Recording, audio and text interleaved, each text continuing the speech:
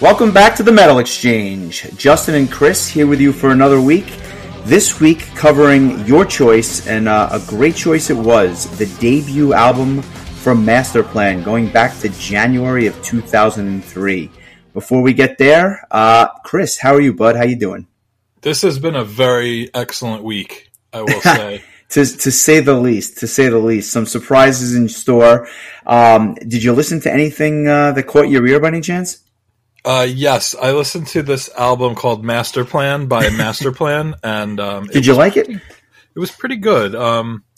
Actually, we plan on doing another one of our year in review episodes like we did last year, and I came to realize that I am painfully behind on my 2021 releases, so I kind of went back into the archives, if you will, and was trying to catch up on some of the stuff that I hadn't really listened to yet, and I still have a lot to go, but on your recommendation, I got to listen to the new Temple Balls album, Pyramid, the Crown album, which I really enjoyed, Kings in the North, I should say, as well as Neon Fly, The Future Tonight, and Pentakill's 3 Lost Chapter, which actually features vocals by Jorn Land, who we will discuss today, as well as Nora from Battle Beast. And it was just a very melodic power metal kind of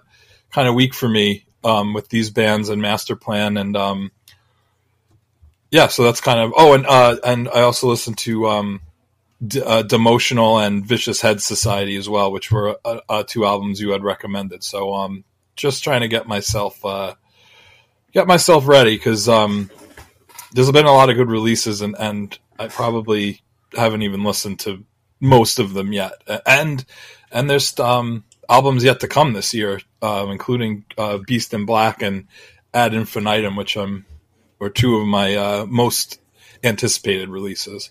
Well, you got about 2 months to catch up, so all hope is not lost.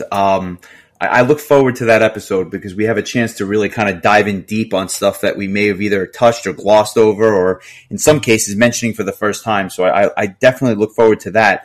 I'll just add 2 that I heard this week that were really kind of noteworthy. The first of which is kind of ironic. Teramaze, Australia's one of the better prog metal bands out of Australia, released their second album of the year.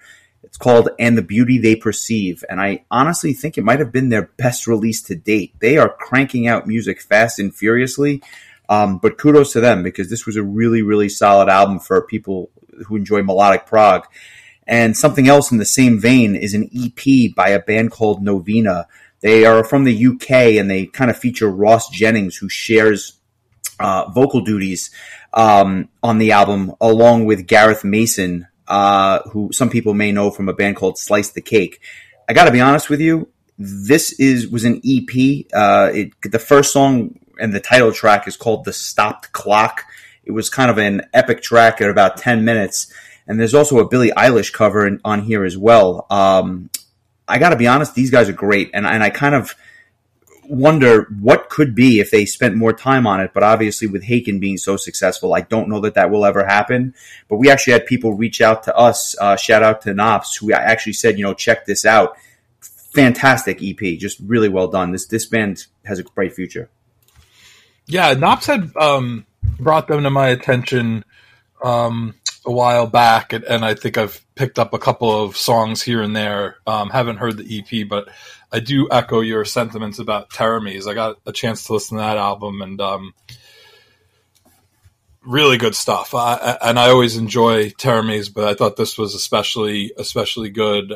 Dean Wells, I think I'm friends with him on Facebook, and he seems to pride himself on the quickness in which he gets these things released, and it's impressive that they're such high quality, considering they released an EP earlier in the year, like you mentioned, which had like a 25 or so minute song, Sorella Minore, and then following it up, and they released a full length album last year. Granted, it was at the very beginning of the year. That was in October of last year. They released I Wonder, And then just about almost to the day, a year later, they released another full length album, And the Beauty They Perceive, like you mentioned. And if you're into prog metal, this is good stuff. It's got a little bit more of that melodic style that I like. I enjoyed this quite a bit. I think it's maybe making an appearance in my top 25 list, but we'll see. Nice. And speaking of the melodic side of things, let's talk about Masterplan's debut. Do you remember, like, hearing about this, or like, did it kind of, because my first memory is just the Enlighten Me single, which obviously came out before the album. I don't have a strong recollection of how I first heard about them. I just remember hearing that track and being absolutely blown away, because obviously two of my favorite songwriters were in the band, and obviously I was a big fan of Jornland's vocals, from two releases in particular that he had come out with to that point, namely the Beyond Twilight album that he had appeared on, as well as Ark's Burn the Sun, two of my favorite albums of all time. So this was kind of like a supergroup before supergroups were all the rage. When did you first hear about these guys? Well, I can't remember if I had ever mentioned this on the show before. I probably have. I just don't remember. But I used to have a fan site for Halloween called Future World that it was actually started by Chris Scarrod, who I believe was the first ever Halloween website. And he brought me on. I had my own fan site, and he brought me on to kind of like be the webmaster, because he just didn't really have the time to run it. So we were kind of like webmasters. And at the time, before social media, I used to try to post as much news as possible on the site. And one of the news things was that Roland Grappo and Uli Kush from Halloween were going to do the side project. I guess they had some free time to write some songs, and the plan was that it was going to be Roland on guitar, Uli on drums, obviously, and then they would have Russell Allen from Symphony X as the vocalist, Yanni Werman from Children of Bodom as their keyboard player. Trying to remember if they had a bass player announced. It doesn't ring a bell to me. In fact, I don't really know that. I think that Roland plays the bass on this album. And the bass player would end up being Jan Eckert. And then a few years later, he would be replaced by Jari Kanalainen from Stradivarius fame. So, yeah, like you hear this lineup. I mean, Yanni Werman is like an unbelievable keyboard player, and there's a magic touch that he has that you hear on those Children of Bodom albums, where it's almost like he's channeling the Stradivariuses and the Sonata Arcticas of the world into more of a melodic death metal band. It's a really we covered one of their albums when Alexi Laiho passed away last year. But Yanni's the other guy from Children of Bodom that I think most people have heard of. He also had a side band called Warmen, where it was kind of a side project of his, did a lot of cool covers and stuff. So that was cool. And, Russell Allen kind of, speaks for himself. So I was excited to hear, what they were going to do, because I was always a big fan of Roland's two solo albums, Four Seasons of Life and Kaleidoscope, especially Kaleidoscope. I thought that was such an excellent album with songs that were done in a totally different style than what Halloween was doing or what Roland was writing for Halloween. It was more of like almost like a melodic rock album with a little bit of neoclassical guitar element to it. Had Mike Vessera on vocals, who did a couple albums with Yngwie in the mid-90s. So yeah, I was excited to see. I always considered Roland and Uli to be such strong songwriters within Halloween. So basically what I had heard was that, shortly after this was announced, they were unceremoniously, let go by the band. There wasn't really a ton of, info about what exactly went on. And thanks to there not being social media at the time, we didn't really know. We just had heard that they were let go. And and then it started to kind of trickle out that this Master of the World, didn't even have a name yet. I remember there was talk that they were going to be called Ride the Sky initially, which I'm kind of glad they didn't go with, because I feel like it would have been kind of like trying to piggyback on Halloween's success, which I don't think, based on this album, they really needed to do. But then it turned into, then Masterplan, the name came out, and then Russell Allen bowed out because he didn't want to leave Symphony X, and this was going to become like a full-time band. And they said Jorn Land would come in and be the singer, and so I kind of was following the news as it went on. And so when that Enlighten Me single got dropped, I was pretty well aware of the situation, and I was excited to hear it. And just like you said, man, I was like, oh boy, here we go. And funnily enough, it's not really in my top echelon of songs on this album. Which it's fun. I think that you either have a better memory, or just maybe I just made all that up, or on the cutting edge of what they were doing before I was, because I don't remember anything except for hearing the single and just being blown away. And in retrospect, as much as I loved it at the time, and it's a great song, going back, I found myself enjoying different songs that I kind of liked a lot more than I heard the first time I heard the album. But I'm sure we'll get into that. It was just like a wall of melodic power metal, and I was like, this has real potential here. I mean, like, you heard it, and this was on the heels of The Dark Ride, which I thought was a very, very underrated Halloween album, and obviously that coming after Better Than Raw, which I would argue is probably the best Halloween album, up there with the new one, and obviously the Keeper stuff. I thought it was the best Deris album. It was the most complete package, if you will. So this was just a complete surprise. And to your point, Russell never made it over with the band, but then they get Jorn Land, who, what can you say about him? Just a vocalist aficionado you just so powerful and such an unmistakable sound. Like I said, a supergroup, before there were a ton of supergroups back in 2003 when it was released.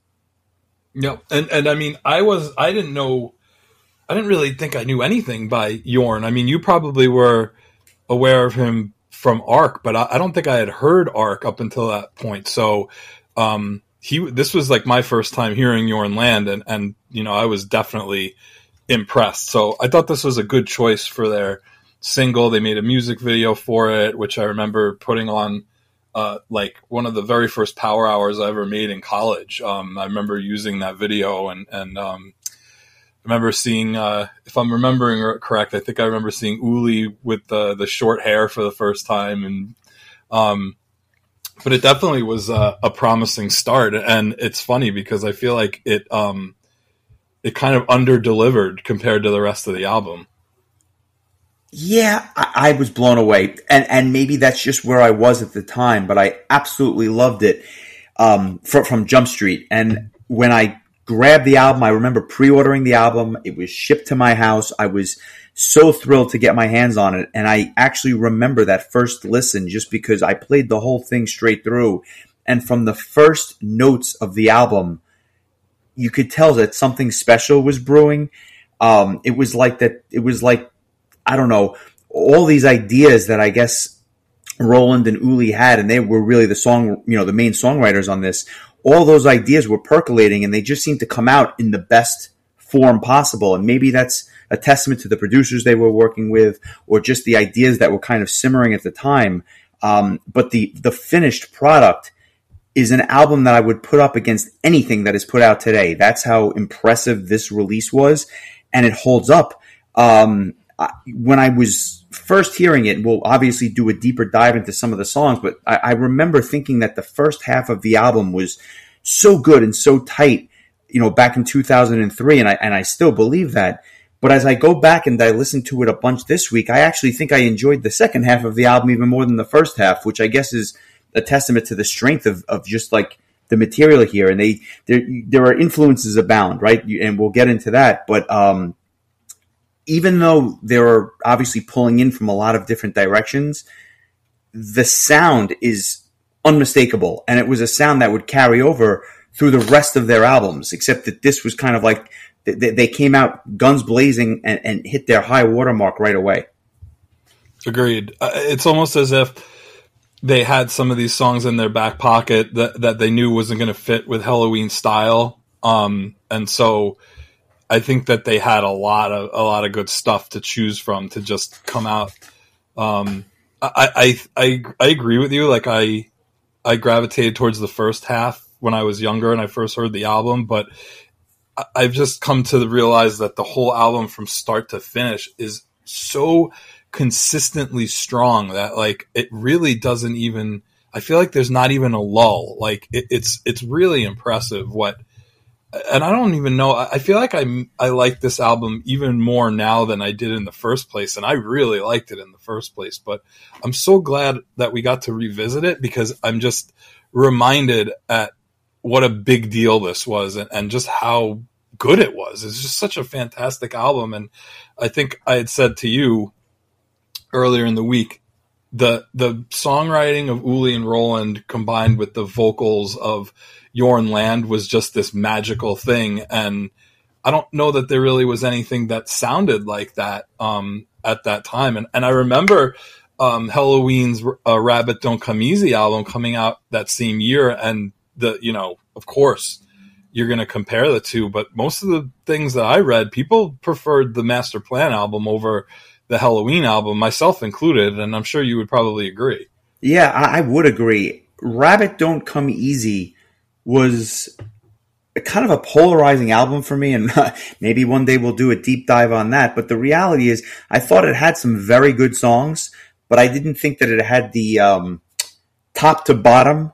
I didn't think it was the most consistent release. And again, I love The Dark Ride. I know that the band kind of was going through some changes, obviously, and it was a different, darker direction for them. The Dark Ride was closer to Better Than Raw than Rabbit Don't Come Easy was to The Dark Ride in terms of just consistency and quality of the songs. So it was a letdown in many ways, despite the fact that it had some great tunes. Whereas this, there was no letdown. And to your point, as much as I enjoyed that first half of the album, and I would have put that up against anything that I was listening to in 2003, I enjoyed the second half of the album then. I just think that the first half was better when I was younger because I was such a power metal fan. But now, I think the second half, I would put it up with the first half in the sense that there is no letdown on any of these tracks. So much so that I think it's even worth talking about the bonus tracks. There's no letdown with the bonus tracks. That's how good this album is from top to bottom. And I guess with that, let's just kind of jump into it. It opens with Spirit Never Dies, which was well placed. It immediately hits you right away. This kind of like keyboard intro, if you will, and then it just goes into one of the finest melodic power metal songs you'll find. I love this song. It's just such a great way to just kick things off. Like, here we are, we're Masterplan, and this is it's just a fast paced, like really, just a really really good song. I like how it kind of starts out a little bit slower, like a little quiet, and then it's just like there we go. I think that this was a good choice for the first track, and it remains one of my favorite songs by Masterplan for sure. I think that a couple of things here that really make it magical, and that's there are like subtle time changes where they'll kind of speed it up and slow it down, and then you almost feel like you're going on a ride, no pun intended. I love it, and Uli's drumming on this track. He is a beast, and it sounds like he's got 8 arms like an octopus because of some of these fills. It's fantastic. And I think what makes the album special is that really every song has one or two things that make the song stand out as compared to, say, other melodic power metal bands. Here, obviously, it was the drumming and the changes of the time signature, but I think I'm going to kind of make a point of pointing those things out on every track because, at least to me, that's what makes this special.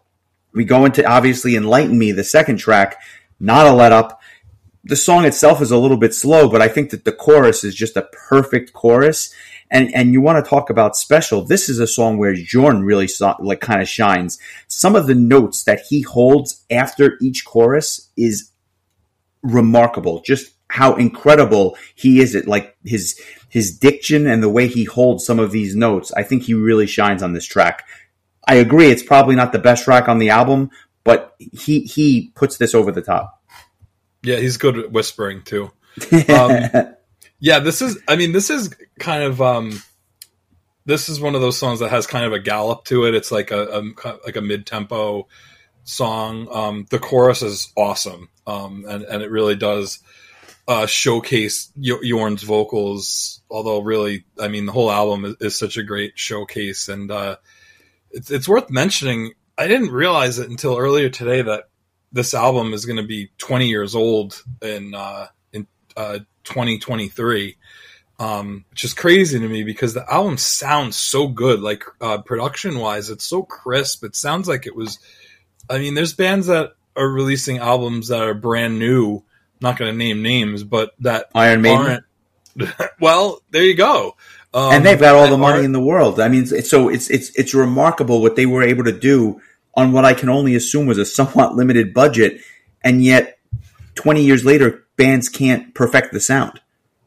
And I'll tell you another thing too. I mean, going back to the comparison of Halloween, the Dark Ride, for as good of an album as it is, to me, it's very uneven. Not in terms of quality, but in terms of it's almost like the kind of the happy Halloween that Wyke wanted to write versus the darker Halloween that Roland and Uli wanted to write, and then Andy kind of somewhere in the middle, made it feel like it was almost like this battle. Because if you listen to a song like Salvation that Wyke wrote, which is just kind of has a very uplifting sound to it, versus a song Roland wrote like Escalation 666, which is one of the darkest Halloween songs of all time. It just felt like the album wasn't, it didn't flow that well, even though the songs themselves are all really good.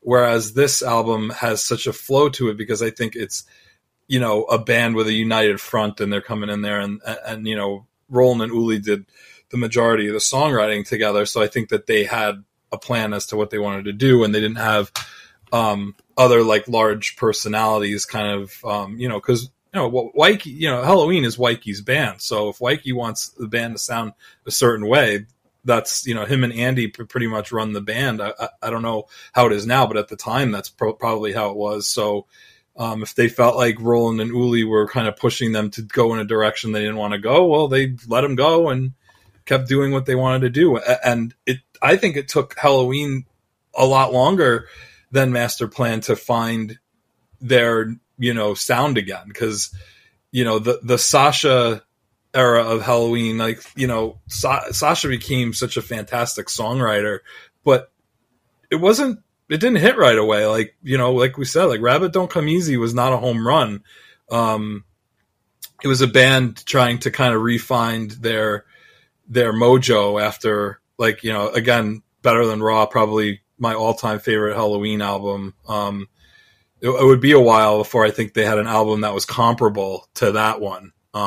Whereas Masterplan just comes out and just knocks it out of the park. And I'll be, well, do you have anything else to say about Enlighten Me before we go on to Kind-Hearted Light? No, I'll just comment on one thing you said, which was, I don't think Halloween ever captured the magic like this. In other words, I love the new album. It will be, spoiler, it's going to be in my top 5 albums of the year. There's no question about that. I got so much joy out of that album. But from Better Than Raw, and then The Dark Ride, which was a step down as good as it was, I don't think they ever hit it like this album hit it. There were great songs. There were great sections but it wasn't just one powerhouse after the other. I think that if you took the best 75 minutes worth of Halloween music after The Dark Ride, I think that this album by Masterplan might still be better than that.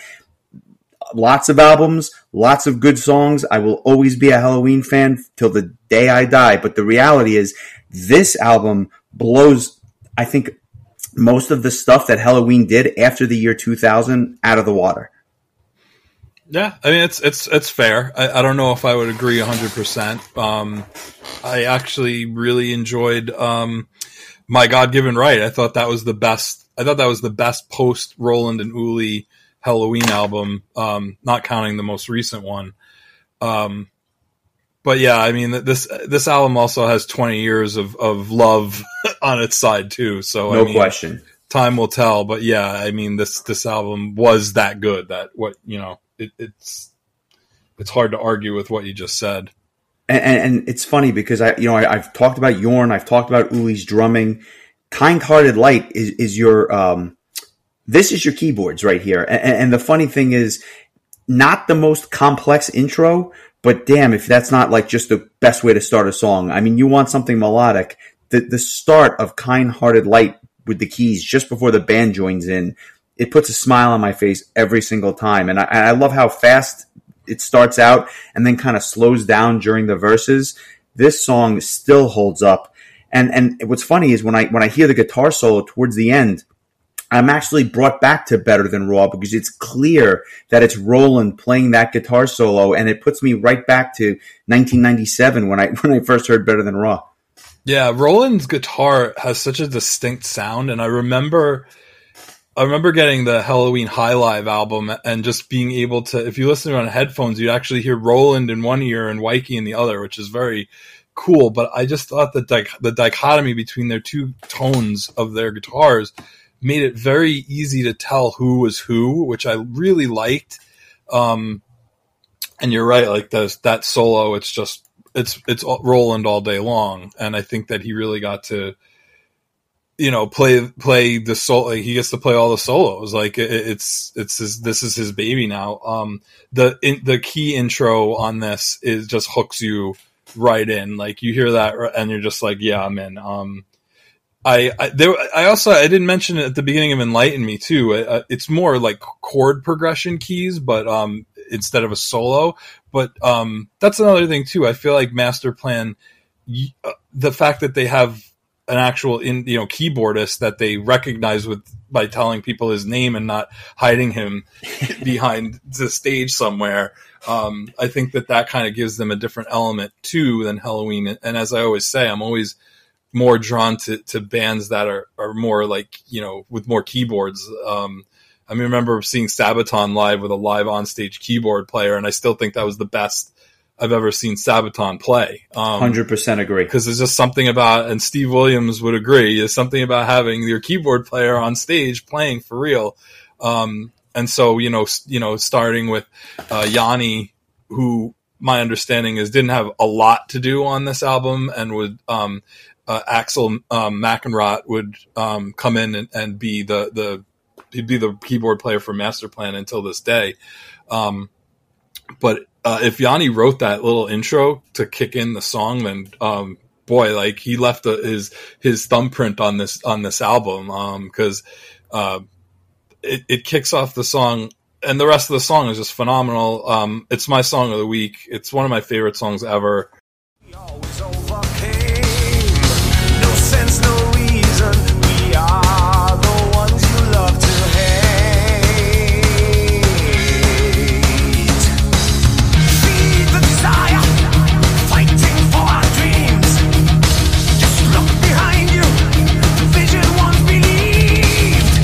Let's burn the bridges down and pass this burden to the wind. Yeah! Oh, who can we trust again? We must look to find another way to that kind-hearted light beyond the dark.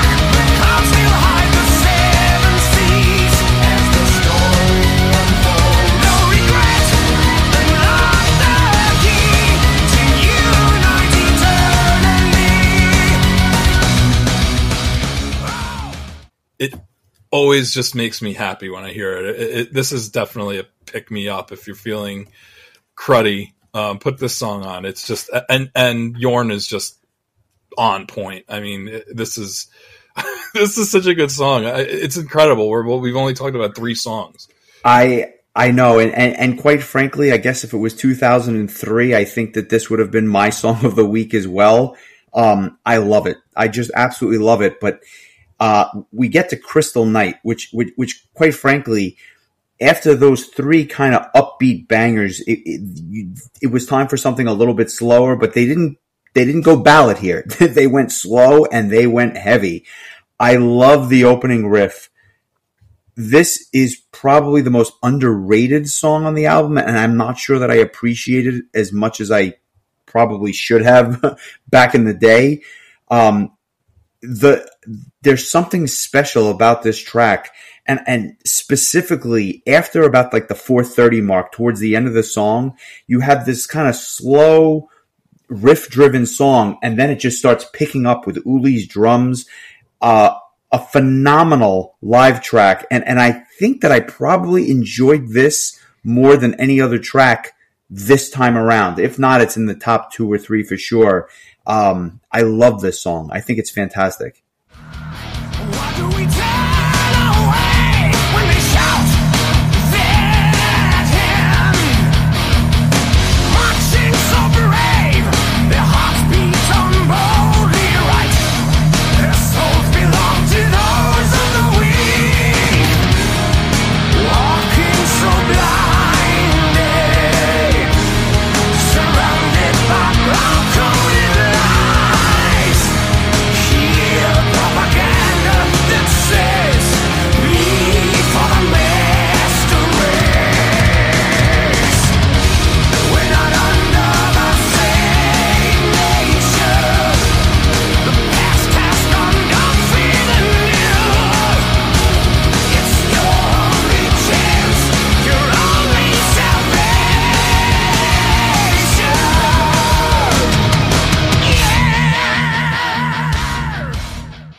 Yeah, I mean, it's definitely more mid-tempo, but it's so heavy. The chorus is really good. And it's not subtle lyrically.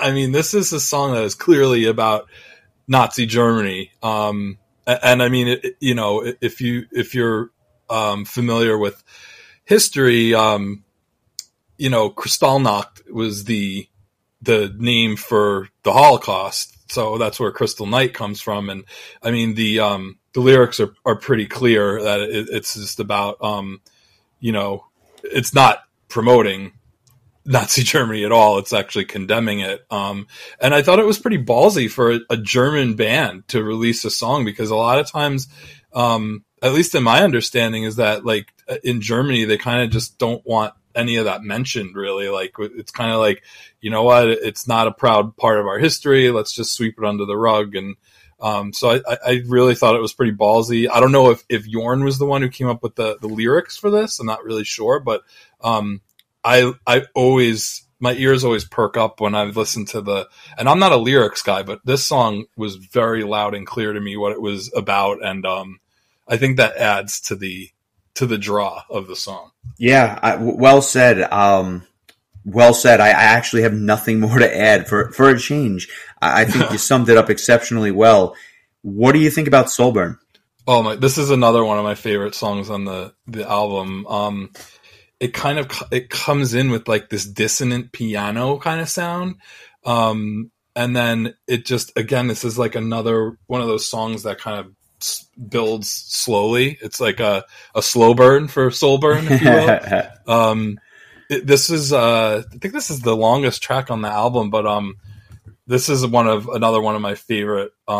It's just, again, like one smash hit after the other, but this is, I think I had mentioned it, if not last week, but the week before, but talking about the Pixies and how they kind of mastered that style of doing something real quiet and then just out of nowhere, like doing something really loud. And this song is kind of in that vein, I feel like. But again, another song where the chorus is so catchy. Like this is another real banger from I'll tell you this, and I'm not sure that you're aware of this. When I first kind of engrossed myself in this album, this was the one song, for whatever reason, I had difficulty getting into. And I'm not sure why. It's certainly right up my alley, but for some reason, it never clicked. I was at Prague Power, which we've obviously talked about, and it was September of 2006, and Jorn Land is headlining one of the nights at Prague Power. I'm not even sure if you're aware of this story. He does kind of like a career retrospective. He does a bunch of covers. He does a Beyond Twilight song, which I nearly lost my... I was like marking out like you wouldn't believe, just because I was such a big fan of that album. Right after he finishes Godless and Wicked by Beyond Twilight, which if you've never heard that song, stop what you're doing, push pause on the podcast, and go listen to Godless and Wicked. He all of a sudden he goes into Soulburn by Masterplan. I was hoping that he was going to do a Masterplan track. I was hoping he was going to do anything else off of this album, but he plays Soulburn. And I fell in love with the song. And hearing it live with him singing it, albeit with a bunch of different musicians, was phenomenal. And I never forgot that performance because I was hoping for something else, and that's what we got. And since then, it's been one of my favorite tracks on the album. It clicked with that live performance, and I will never forget that show. It is, how do I explain it? It is just a phenomenal, another heavy track. And I think that the keys here also, again, stand out because of that kind of dark ambiance that kind of permeate the entire song. Phenomenal track. And I know I sound like a broken record, but I cannot stress enough how good this album is. Yeah. I was aware of that, that he played the song at Prague Power, if only because, he released that whole set as as a live album. I think it was from that show, but he does have a live album live in the it probably is from that show because it's called Live in the USA. So I did know that, and that's pretty cool. I wish I had seen that. But yeah, and again, like you can really hear those keyboard parts in throughout the song. Again, kind of setting them apart from Halloween by being a little bit more of a keyboard heavy band. And I think that might be one of the biggest things that sets Masterplan apart from what Halloween was doing up until that point, is that there's more just focus on piano and keyboard parts. And it's definitely apparent in this song. And a plus in my opinion, for sure. The next track is Heroes, which is kind of the antithesis of Soulburn. We go from the longest track on the album to the shortest. And not only is it short, kind of simple in nature. I don't think there's anything too complex here. It's obviously a much faster tune, very power metal heavy, but just catchy and fun and a feel-good song. And as much as I love Jorn, this is the Michael Kiske show in the sense that it's the first time you get to hear them together. They weren't recording or touring with Avantasia at this point. Here they are on the same track. And I was blown away by this because, again, going back to this time, his solo albums were not heavy. This was probably the heaviest thing he did other than the Gamma Ray tracks since Keeper 2. Yeah, and Avantasia. Sure. But yeah, I mean, this was a time where, like, anytime you heard Kiske on a metal song, you lose your mind because it was so infrequent. And it was cool that I always kind of looked at it as kind of like an FU to Halloween too, that, we're gonna, cause obviously Kiske wasn't getting along with Halloween at the time. So it's kind of like the same way Gamma Ray did it. That was like Masterplan wanted to jump in on there too and just be like, oh, look who we got. I always thought the same thing. This is such a fun, like just a fun power metal song. And, it's funny. It makes, I think of Pelike when I hear it because he does a really fun cover of this. But yeah, like, I mean, as good as Pelike is, nobody holds a candle to Jorn and Kiske together. And this is just a sweet, short and sweet little power metal fun song. I like it. I think it's, like you said, it's a nice pick me up after Crystal Night and Soulburn, which are like really, I think, kind of almost like like these heavy, almost kind of emotional feeling songs. This one's a little bit lighter, a lot lighter, really. Totally agree. And to me, this is kind of like the midway point in the album once that song ends. And now we go into like what I call the second half of the album with Sail On. Another faster tune that's kind of a bit buried in the second half of the album. Uli's drumming definitely sets the pace here during the choruses. An underrated track for sure. And I love the bridge. There's a bridge about, I don't know, 2/3 of the way through the song, which almost makes it feel like a different song altogether. Almost like a prog metal band type of thing going on. But this is just a feel-good song with another positive message. And one thing I never noticed was the awesome backing vocals underneath Yorn.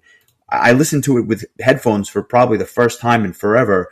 The layered vocals here really stand out to me. It's funny.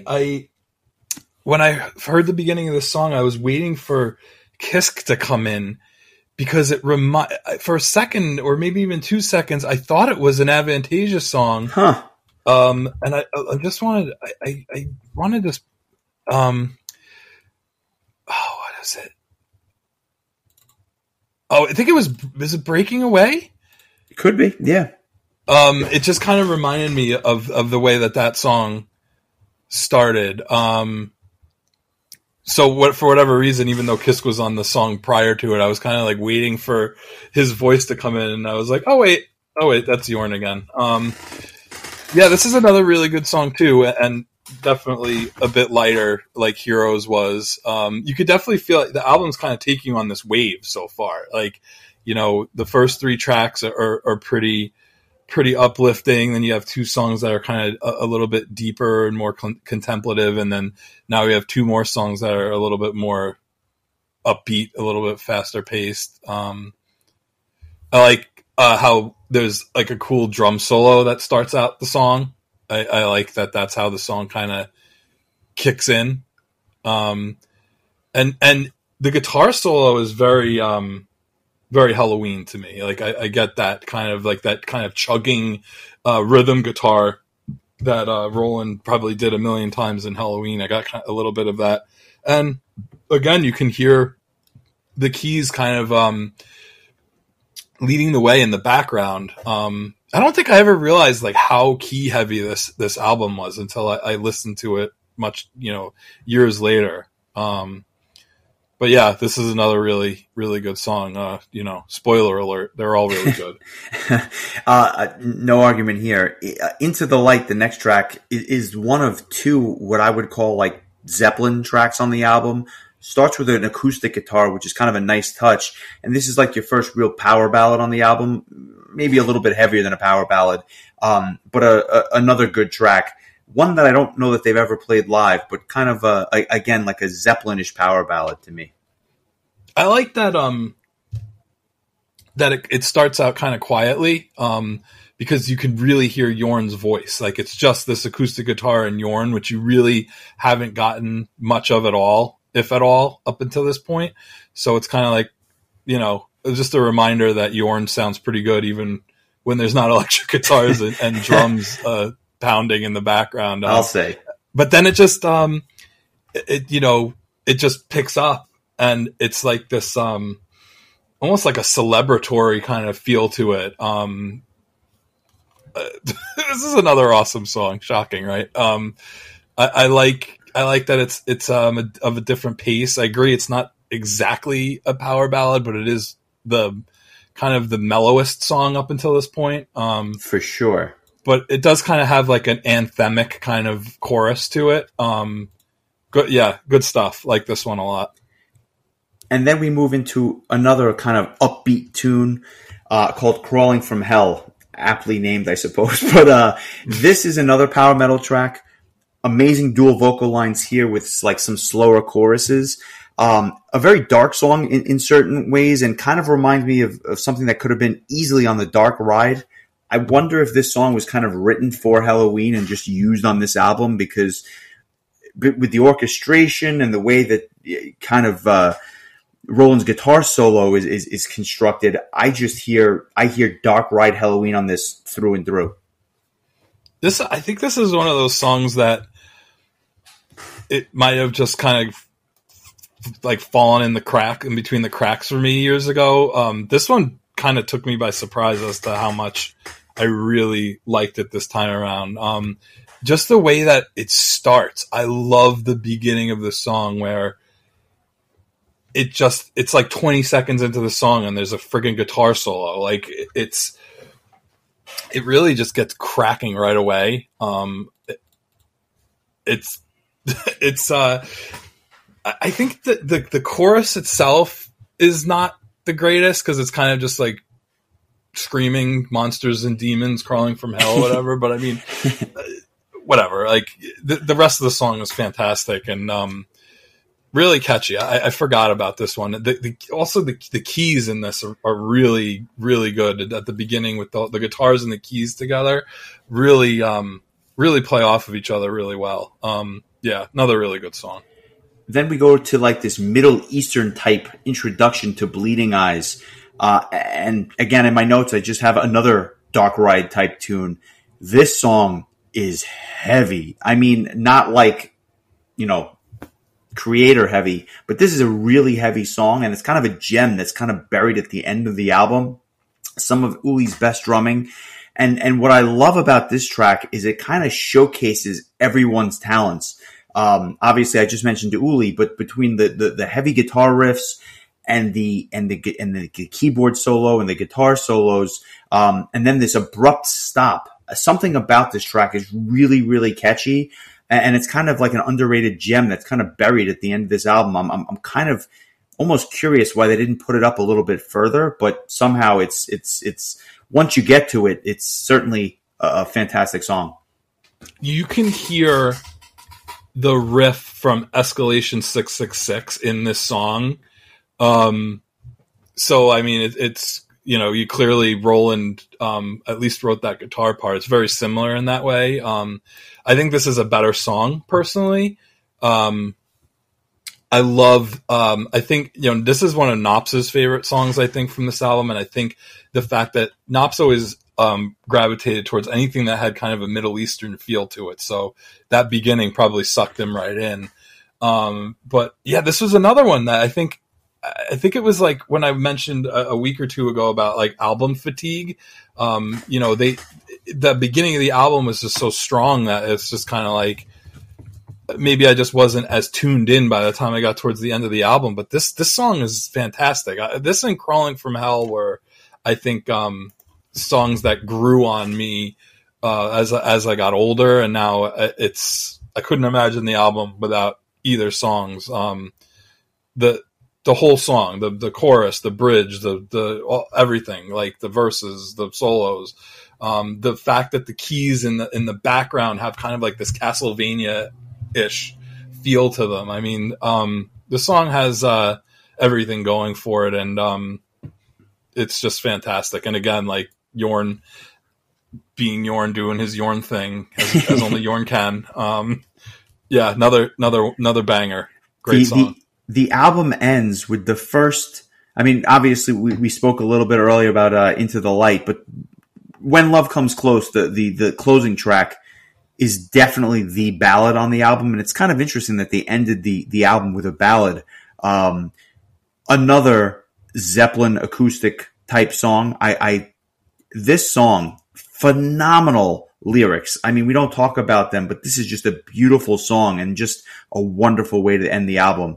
I love this song. There's a lot of emotion behind this for sure. I can't say enough good things about it. And again, kind of buried in the back, but it's just a beautiful tune. Yeah, the guitar intro is very Stairway to Heaven. It reminds me a lot of that, and then the song goes on its own way. Yeah, I agree. The lyrics, one of my all-time favorite lyrics is in this song about getting thirsty and mad. I think that is such a great. I got thirsty and mad. I just think I spent all my money getting thirsty and mad. It's like, without beating you over the head with what he's talking about, I agree with you. The lyrics are great. Really cool kind of harmonization in the chorus. I feel like this might be the most like the most I've been able to describe an album in like musical terms of any album we've talked about so far. It just is. It's so accessible to somebody like me who's not a musician.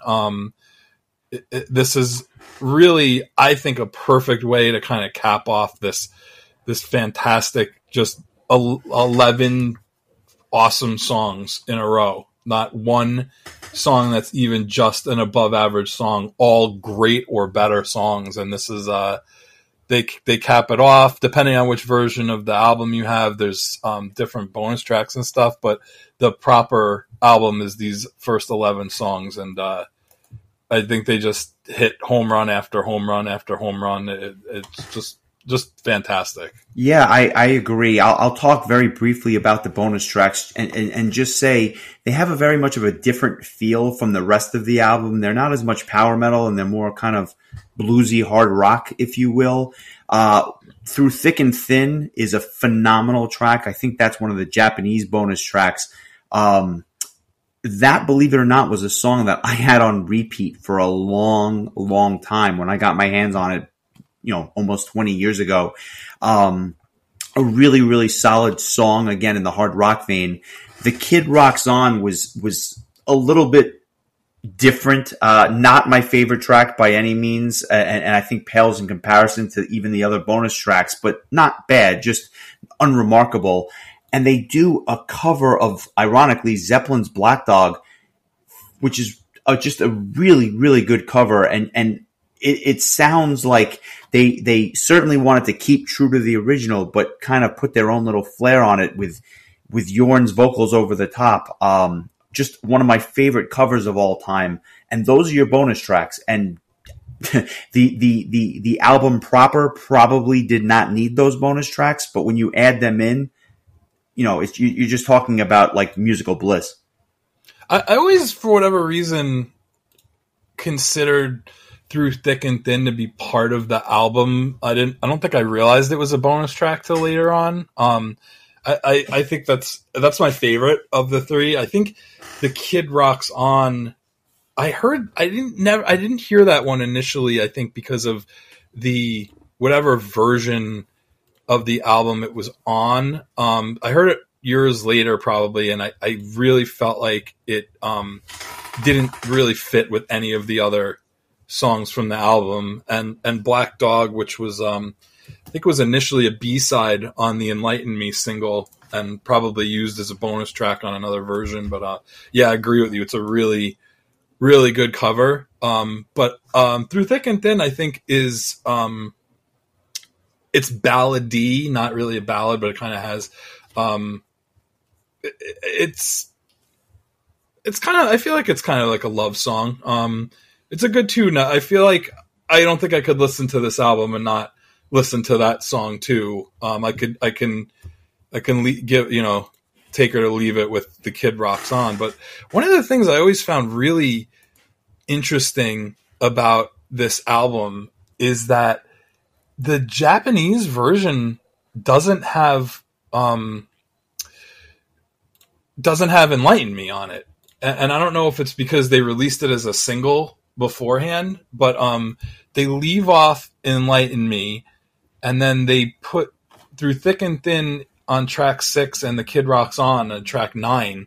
They didn't even like tack them onto the end like you normally see with bonus tracks. And I always thought that was very interesting that they had such a different list of songs than what everybody else got. I think I had gotten the AFM European version, which probably didn't have any bonus tracks on it, I don't think. I probably downloaded the bonus tracks at the time. But did not know yeah, that. I just always That's thought it was news. weird that a different region would have a totally different set of songs. And a different track list at that. I had no idea, so that's the first I'm hearing of it. I must have had the European pressing as well.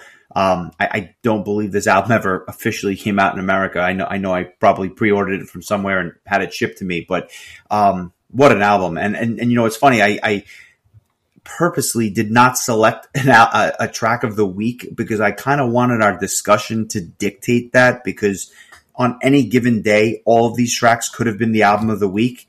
But now kind of being pressed for it, I'm going to go with Crystal Night. I just thought it was a phenomenal track that I think I got more pleasure out of this time around than I ever have in the past, and I always thought it was a pretty good tune. It's as good a choice as any. I feel like you really can't go wrong with any of them. I mean, the whole album. I don't think I would judge any choice from this album, and I bet you next week you might pick a completely different song if you 100% tasked with 100%. And I'm going to ask you not to make me do that because I don't want to stray too far. But I'll say this, and I think this is kind of a nice way to wrap it up. We had the pleasure of seeing this band live with Rick Altsey at Prog Power a number of years ago.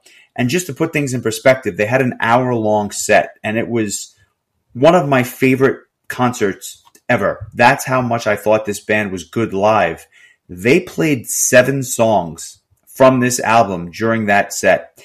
If that is not a testament to the strength of this album, and like I said, they were touring a completely different album with a completely different singer, and they played 7 songs from this album, including Heroes, which just blew my mind. That, I think, is a testament to how strong this album is from start to finish.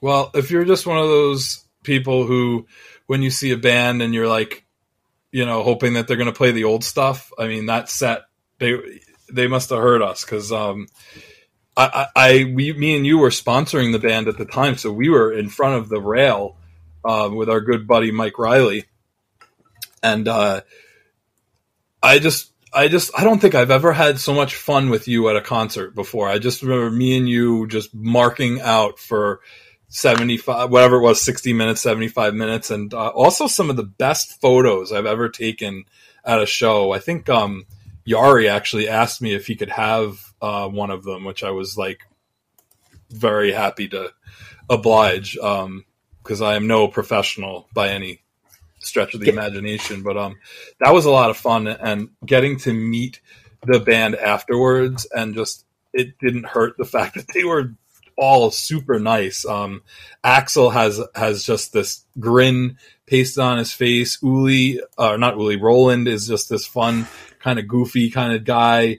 Yari's super nice. Same with Rick, who actually came to the after party, and he was a blast.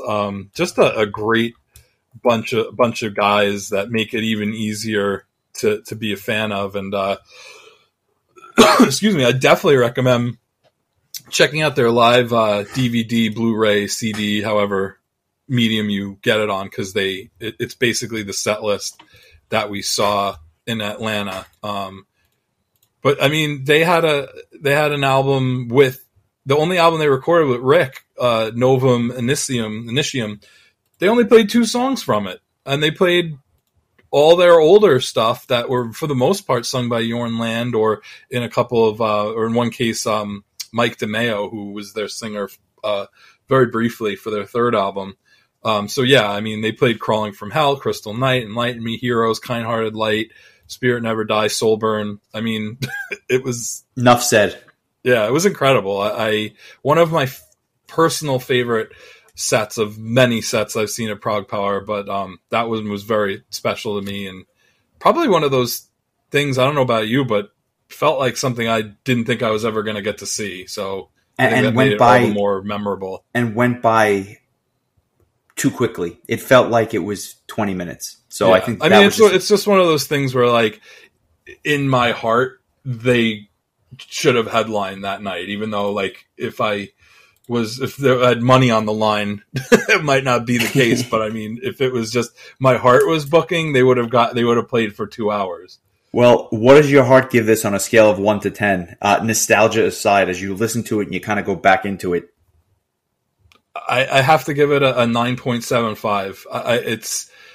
I don't know that it reaches that rarefied air for me, but I mean, it's pretty much as close as it's going to get. Yeah, that's I feel pretty good about giving it a 9.75. Yeah, I'm with you. It's a 9.5 for me. I'm not going to give it the Operation Mindcrime 10. but this is probably about as good of a debut album as you will ever hear. It is damn near perfect. I look back and I kind of was going through like Sonata Arctica's Ecliptica and Anger as Angels Cry, not just because we covered it, but some of my favorite debut albums. I would put this up there with all of them. It is that solid from start to finish. Fright Night. Yeah, well, that's not going to be, that is frightening in and of itself. Shout out to Timo Tolkki if you're listening. Not my favorite, but although he did play a concert in California recently, which is kind of ironic you mentioned it. But 9.5, one of my favorite albums of all time.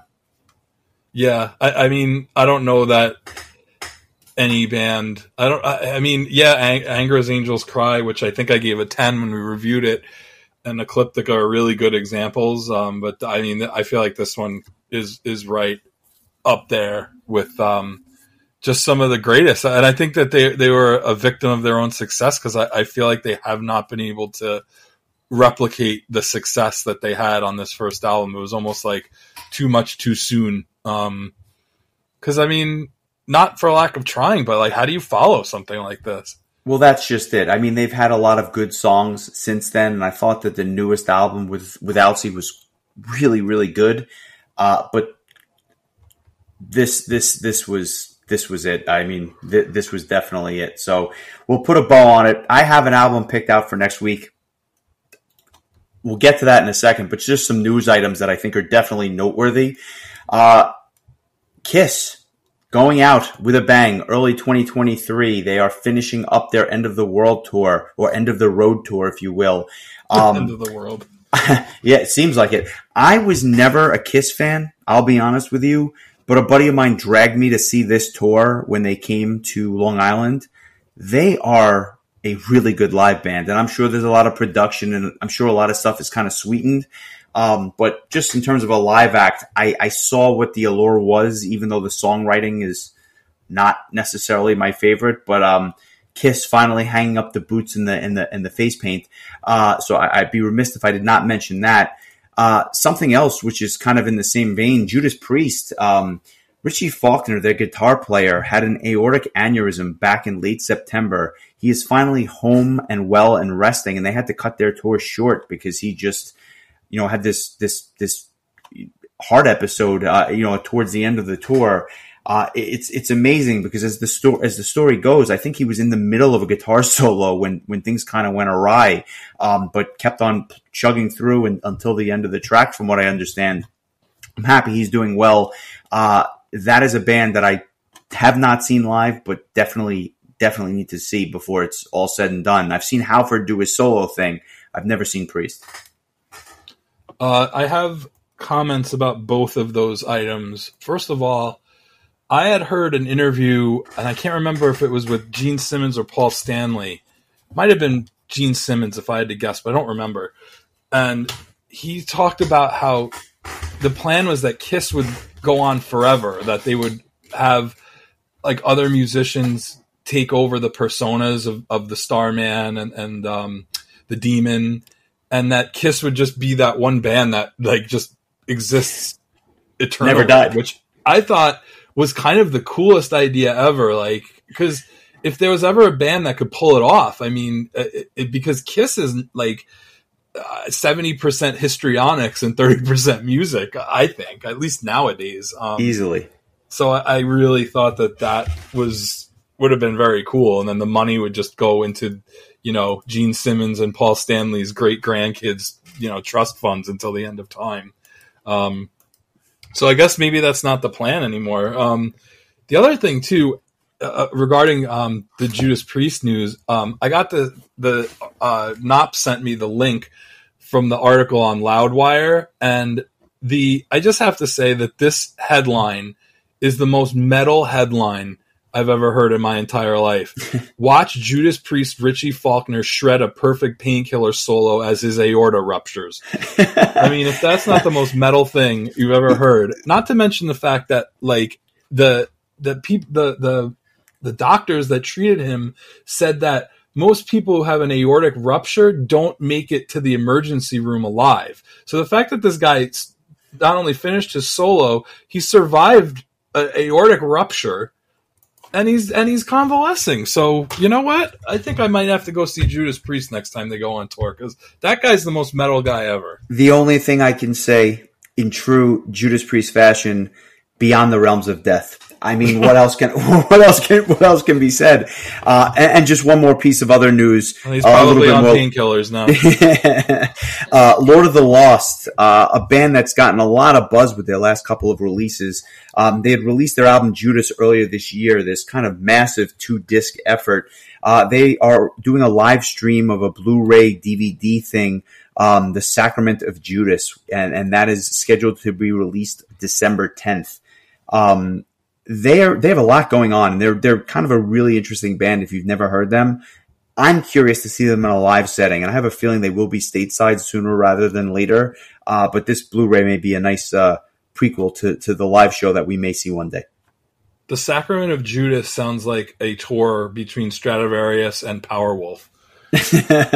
And maybe they'll be with Lord of the Lost. I have no idea. But that's the news for the week. And now it brings us to our album of the week.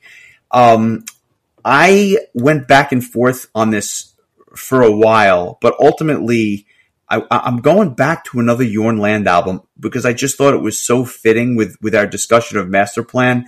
And this was an album that I had actually wanted to do months ago, and I brought it up to you on the show, but I think you went with something else instead. But it is time to do Ark's Burn the Sun. Oh my God, I knew you were going to pick it. How did you know? In a row, I guessed you. I just the way that you mentioned it earlier, I just kind of had a hunch. You did bring it up before. I'm glad you chose this because I don't know the album that well, and all I know is that it is so highly regarded that it'll be educational for me. So I'm glad you're going to give it the full listen that it deserves. You want to talk about supergroups? This is another supergroup, which we'll obviously get into. But just hearing Jorn's vocals on the Masterplan disc all week, we have to talk about this, and I think the time is now. So we'll get to that. I want to say that this was one of the albums that, before we started doing the podcast, this was one of those ones where you probably told me to go listen to it, and then we probably talked about it. So I think in a way that's kind of fun that was probably something we've already done pre-podcast days. Now we can record it for posterity. Yeah, and it's definitely it's an album that was definitely kind of a catalyst for the podcast, just because, I don't know, I always felt that this album was special in a lot of ways, and there was kind of a lot of meat on the bone to kind of unpack for reasons we'll get into. So it's kind of fitting that as we as we kind of draw closer to our 1-year anniversary, that we finally cover this album. So it should be fun. And then, obviously you'll get your choice in before the end of the month. And then we'll obviously go into November where we have our album chosen already. But with that, enjoy the week. Enjoy Ark. I certainly will. I look forward to listening to this over and over again. And we'll catch you next week at the Metal Exchange. Or maybe sooner. Or maybe sooner. Or maybe hint, Thursday with our special guest, Mr. Roland Grappo, who we already talked to. So there you go. Spoiler. Interview dropping on Thursday. But enjoy the week. We were fanboying pretty hard. I don't think he realized it, but we knew it. We knew we were. We definitely did. So enjoy that later in the week, and then we'll go back to some more Jorn Land next week. Take it easy, bud. I'll talk to you soon. All right. Take care.